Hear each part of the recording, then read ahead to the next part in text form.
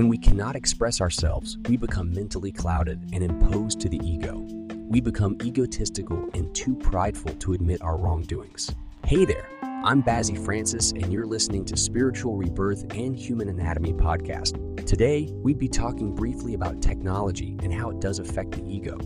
Technology has reduced some of us to where we function emotionally like children. We cannot freely express ourselves directly to people because we have lost that sense of identity, and we adapt to the distorted reality of emojis and social media. We become egotistical and too prideful to admit our wrongdoings.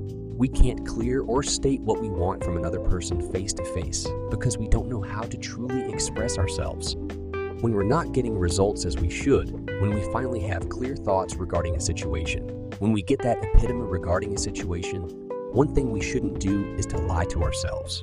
We should be strong enough to be truthful to ourselves with honesty, humility, and accountability.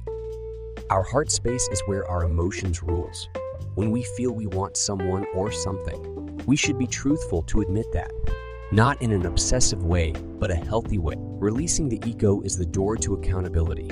The expression of righteousness is not only the fact that Christ died for your sins, sickness, and poverty, but the skeptical of righteousness is actually boldness. The skeptics of righteousness is audacity and boldness. You've got to be bold to defeat your obstacles. You need boldness to face your fears. You need boldness to even chase your dreams. Yes, you need to be bold. Our Christian believers are weak-minded these days. That is why I'm here to wake all up, so you step up as a leader, knowing that you have the power of life and death in your tongue, knowing that you're here on earth to co-create with God and have an experiential encounter with Jesus too. Experience miracles in a multi-dimensional way.